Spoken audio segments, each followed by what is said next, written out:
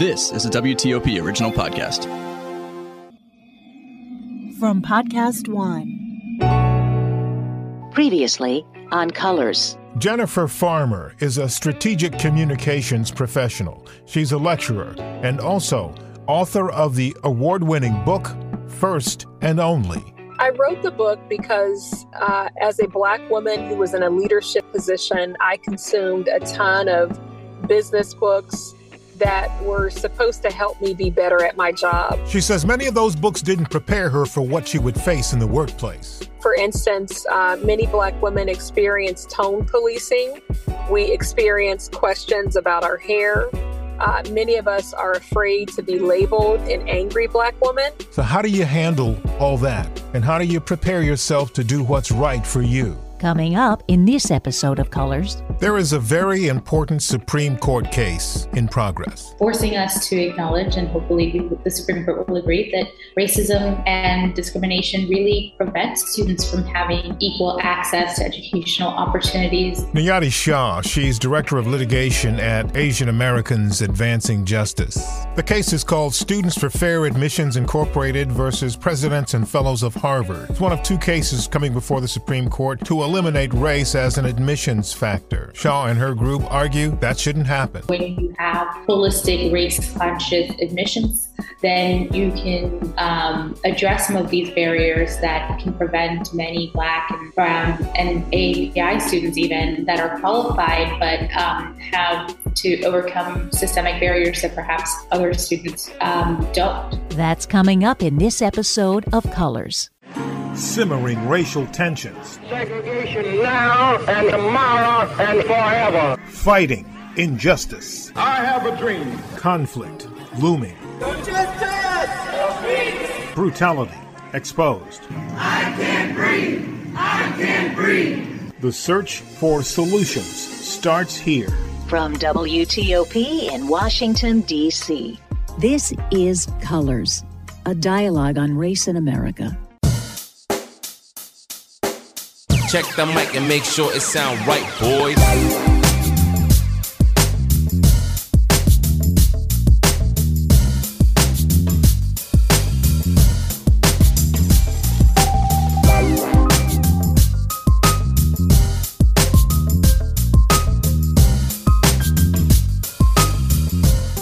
My name is Gretchen Soren.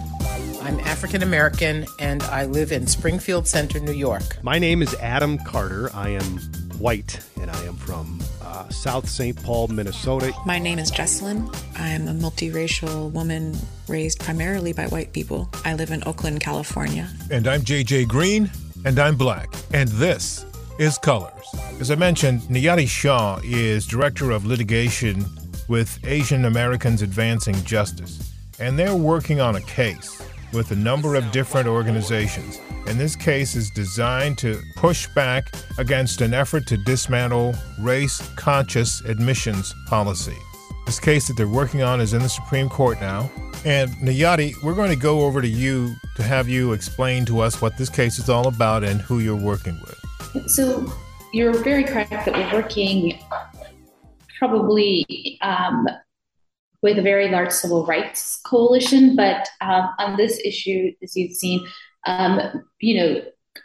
voices from all segments of our society, from churches to the military to corporations and scholars and social scientists and academics, all have spoken out really about the value of diversity and the value of diversity particularly in the education context and how valuable that really is.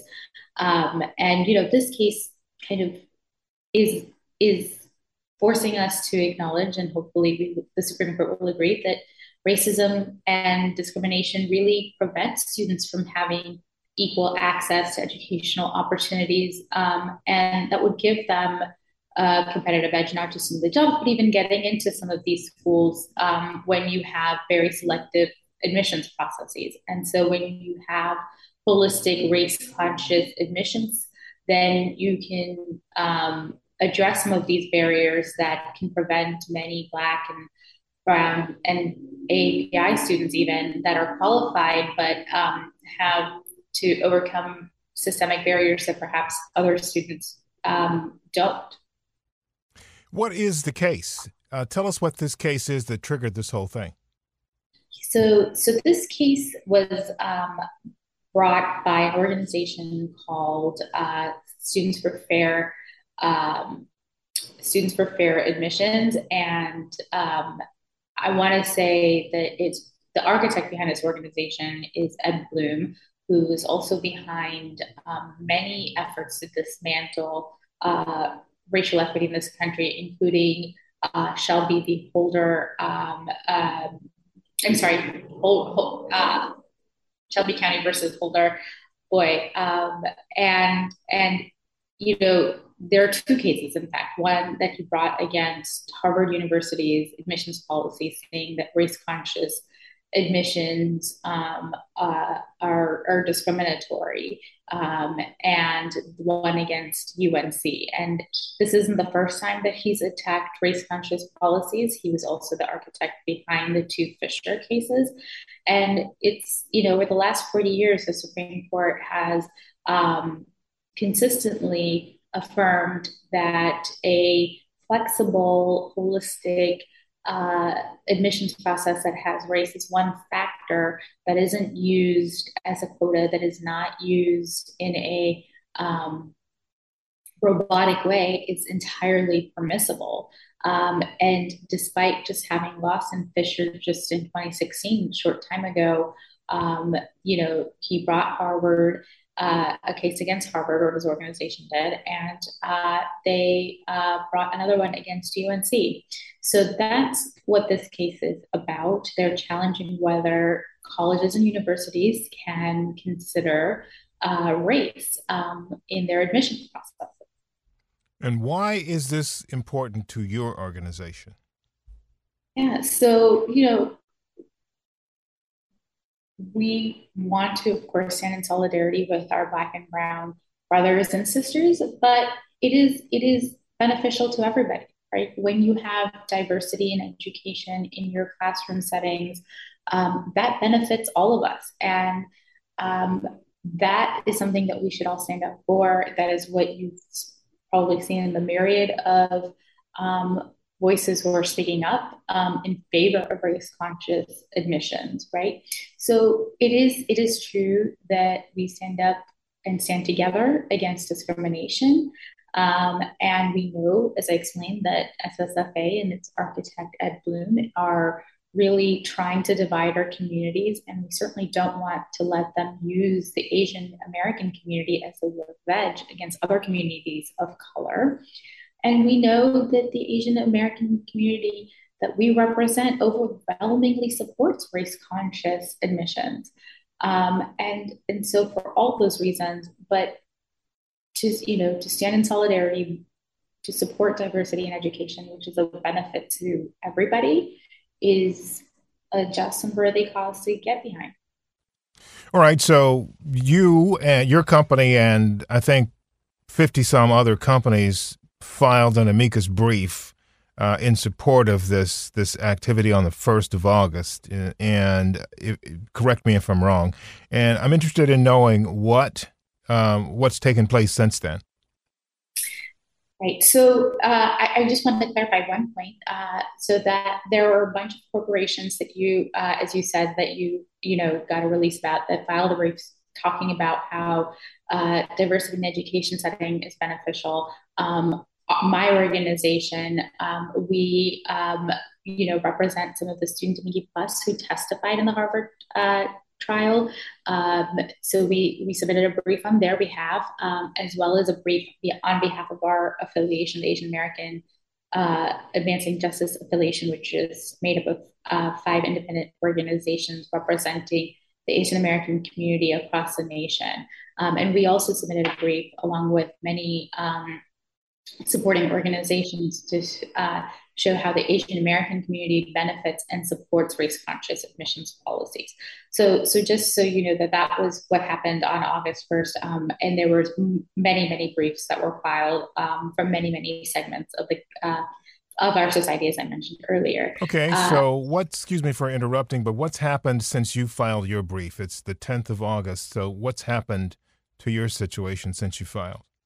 So we are now focusing our attentions on oral arguments in which the Supreme Court will hear the sides present their case on this, and we look forward to seeing what the decision is going to be, whether 40 years of precedent will be upheld by the Supreme Court. Okay, give us a sense of some of these affirmative action programs that have been so important for people of color and women that we need to pay closer attention to, especially considering the actions that you have laid out that are in play to try to dismantle them.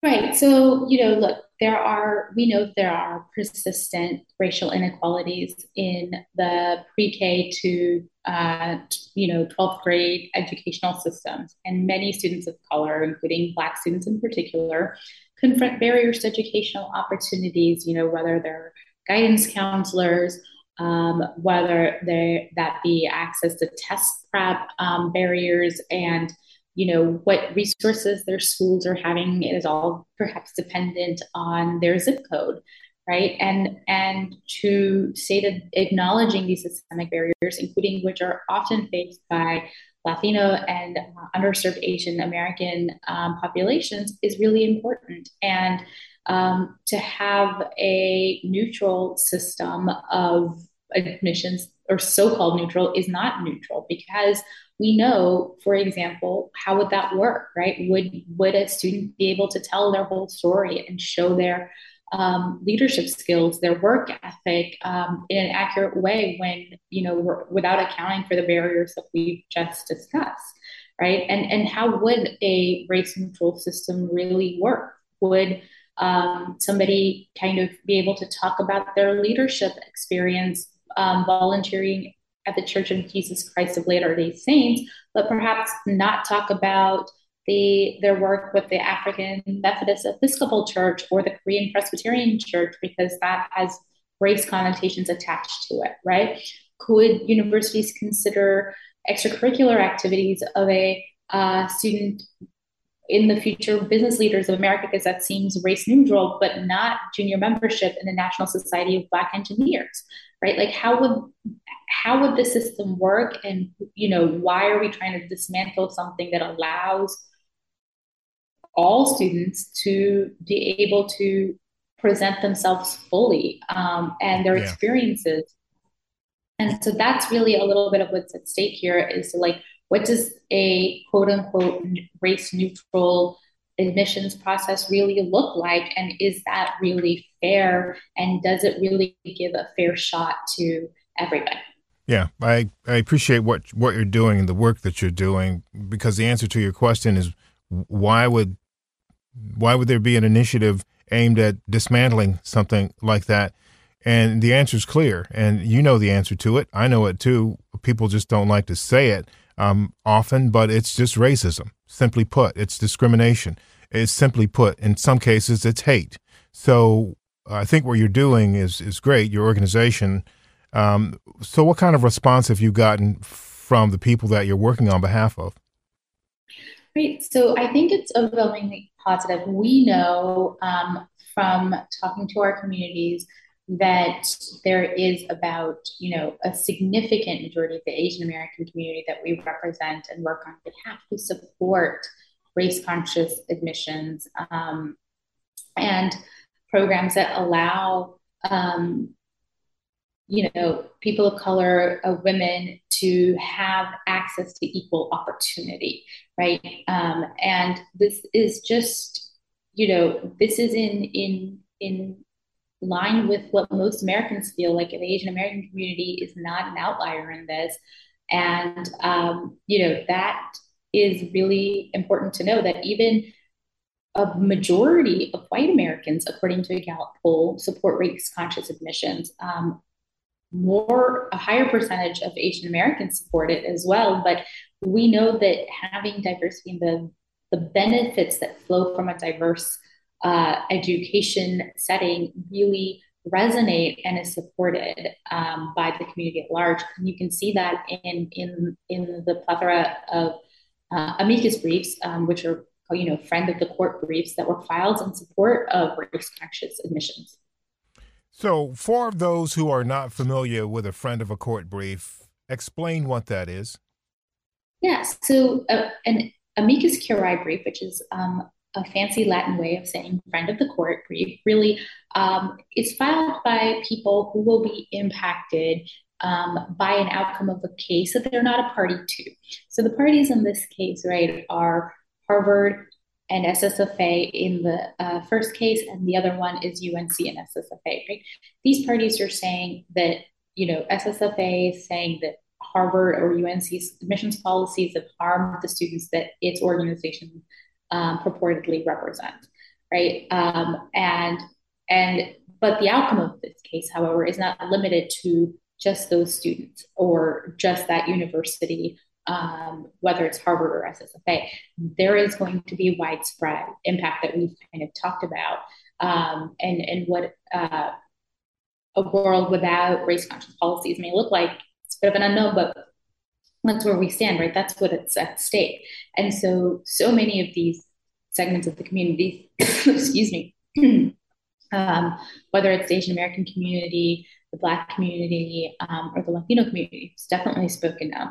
But we have other segments of society, like business leaders, military leaders who have spoken up, academics who talk about how having a diversity of opinions and a diverse setting that is represented by racial diversity is so beneficial, and how many benefits flow from that diversity.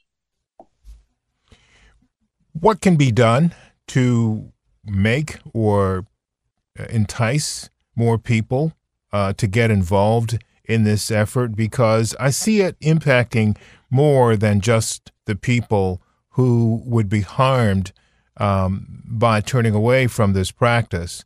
Instead of just people of color and instead of just women who might lose out on this, I think the entire society would lose out. They would lose out on the skills. They would lose out on the energy. They would lose out on the ingenuity that these folks who are being frozen out could bring to our society in a number of different disciplines. So what are you doing to generate, aside from doing interviews in places like this, what are you doing to, I guess, generate some energy in the global, or at least the U.S. community to support the work you're doing? Well, I think we continue to work to reduce barriers to opportunities in the education context or in voting or in the immigration system, to show the benefits of diversity, to show the benefits of inclusivity. And we know that we live in a very global society, and I think that society, our American society, is aware of that, right? Which is why there's overwhelming support for race-conscious policies across all communities, including the white community, because we know and they know that diversity, inclusivity is beneficial to everybody. And having a diversity of opinions, a diversity of socioeconomics, of race, are all important, and they're not interchangeable. And so I think as we continue to fight to reduce barriers and people have the opportunity to have occasion to access opportunities that were not available to them before, including access to, say, the ballot box because there was language access protections, for example, or aren't separated from their families in the immigration context and get to benefit from these lack of barriers and see the benefits that flow when we reduce barriers. I think there's going to just be increased support for these policies. One of the things that I've always thought was interesting about your organization is that on your website you have a tab that says "Get Involved." One of the landing pages underneath that tab is one that says "Share Your Story." The overwhelming majority of Asian Americans are immigrants or the children of immigrants, it says, and the Asian American and Pacific Islander population includes the highest proportion of immigrants of other racial and ethnic groups in the U.S. And so I'm wondering, how often do you hear from folks who are sharing their story? What kinds of stories do you hear? and what kind and how does that impact your work? I think, of course, we hear from our communities, but we also know that when you are an immigrant, when you are here with language barriers and you're trying to make your way in perhaps a system you're not as familiar with, it is very intimidating to speak out about your experience. And one of, I think, the roles that we're most proud of as an organization is we really want to represent our communities and give voice to them. So we allow them the platform of an organization, right? Rather than speaking up individually, to be able to give voice to that, through our organization, rather than, and give them the platform that can reach others as well, right? And I think that's really important for us to be able to provide a platform for our communities to express themselves in a manner that they feel comfortable with, in the language that they feel comfortable with, and at a time that they feel comfortable enough to share, particularly in these days when we see such increasing rates of violence against our communities. We want to make sure that they have the freedom to do it on their own terms. Yeah, that's great. And the question I'm really asking is, what are they saying? Who are you hearing from? Can you share any examples of people you're hearing from that engage in discussions about those very things? I know people are sometimes intimidated, but you said you do hear from people. So what kinds of things are you hearing from them? Well, as I said, I think that there is support for across the board. As I said, I think we're hearing that people want equal access to opportunities, right? I think people, we're hearing that we want equal access to education opportunities. We want to feel safe in our communities, to not be othered, not be considered the perpetual foreigner, and not considered to be like the model minority myth, that there's diversity. We're not a monolith as a community. And we, the other thing, as you may have seen from our website, is that we have a plethora of community partners across the country that we work with, who work with folks on the ground, and it is national. And I come back to this point that we're not a monolith. There's not any one message or one key point or one type of person that we hear from, both in terms of the variety of Asian American communities that we hear from, the variety of languages that they speak, and the cultural richness of their cultures that they bring. And so I think, and ages and socioeconomic circumstances. And, we couldn't possibly say that it's like any one type of thing, because we're not a monolith as a community in this country or anywhere else. Yeah, I understand. As an African-American man, I know that story very well about not being monolithic.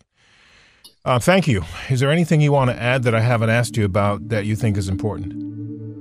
No, we thank you for this opportunity and happy to answer any other questions. I appreciate your time today. Thank you so much. Stay tuned for some thoughts about race in America and details about our next guest.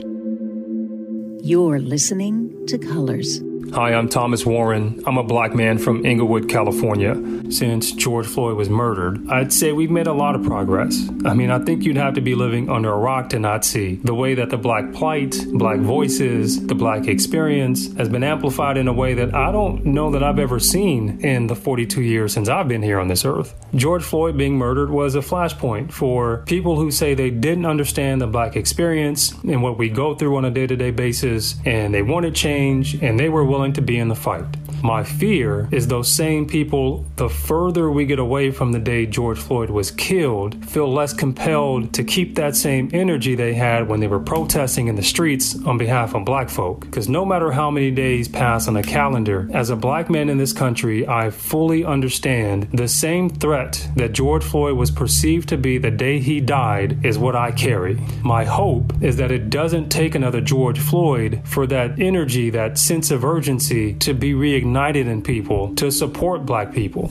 We shouldn't keep having to be killed for that light bulb to go off in people's heads. This is Colors, a dialogue on race in America.